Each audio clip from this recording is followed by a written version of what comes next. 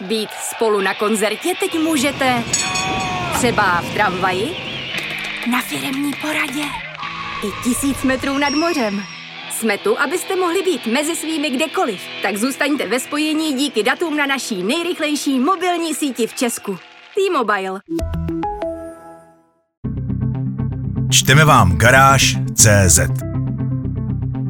Návrat italské legendy. První Lancia pro moderní éru je krásná. Pro české zájemce ale nemá dobré zprávy. Článek napsal Stanislav Kolman. Je to tady. Po letech hibernace se chce ikonická italská značka Lancia konečně vrátit se vší parádou.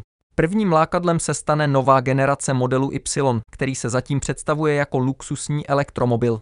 O renesanci automobilky Lancia se hovořilo dlouhé roky. Značka se před nějakou dobou stáhla z většiny trhů, aktivní zůstala jen doma v Itálii, navíc s jediným stařičkým modelem Y.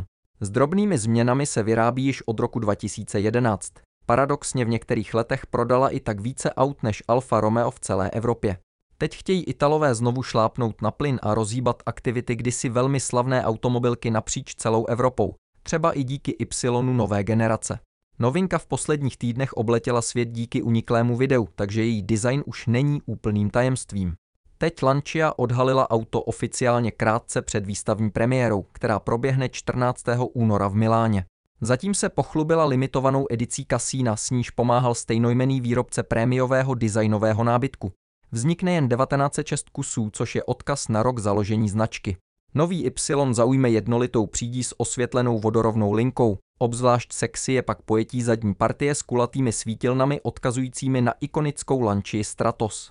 Až pohled z profilu prozradí, že auto sdílí techniku koncernu Stellantis s dalšími malými sourozenci, jmenovitě Peugeotem 208 a Opelem Corsa. Siluety jsou si totiž velmi podobné. Při tvorbě interiéru si prý designéři dali hodně záležet na výběru vysoce kvalitních materiálů a hráli si s bezpočtem drobných detailů.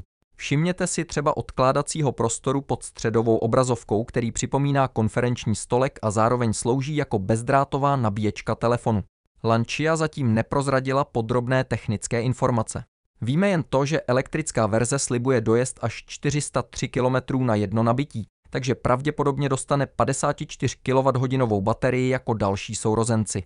Elektrické provedení by výhledově měla doplnit ještě mild hybridní tříválcová 1200, o ní ale víme ještě méně. Pro koncern Stellantis jako kdyby byl spalovák s prostým slůvkem, i když nabízet je stále chce. Zvláštní. Novinka zahájí návrat značky na evropskou scénu co nevidět. V první vlně se chystá na velké a bohaté trhy, comeback do České republiky zůstává otázkou. Tuzemský importér vozů Stellantis zatím žádné oficiální informace nemá, možnost návratu však nevyloučil. Pokud se tak stane, pak jistě se zpožděním oproti Itálii a spol. Článek pro audio připravila Kristýna Doležalová, přečetl robot Pavel.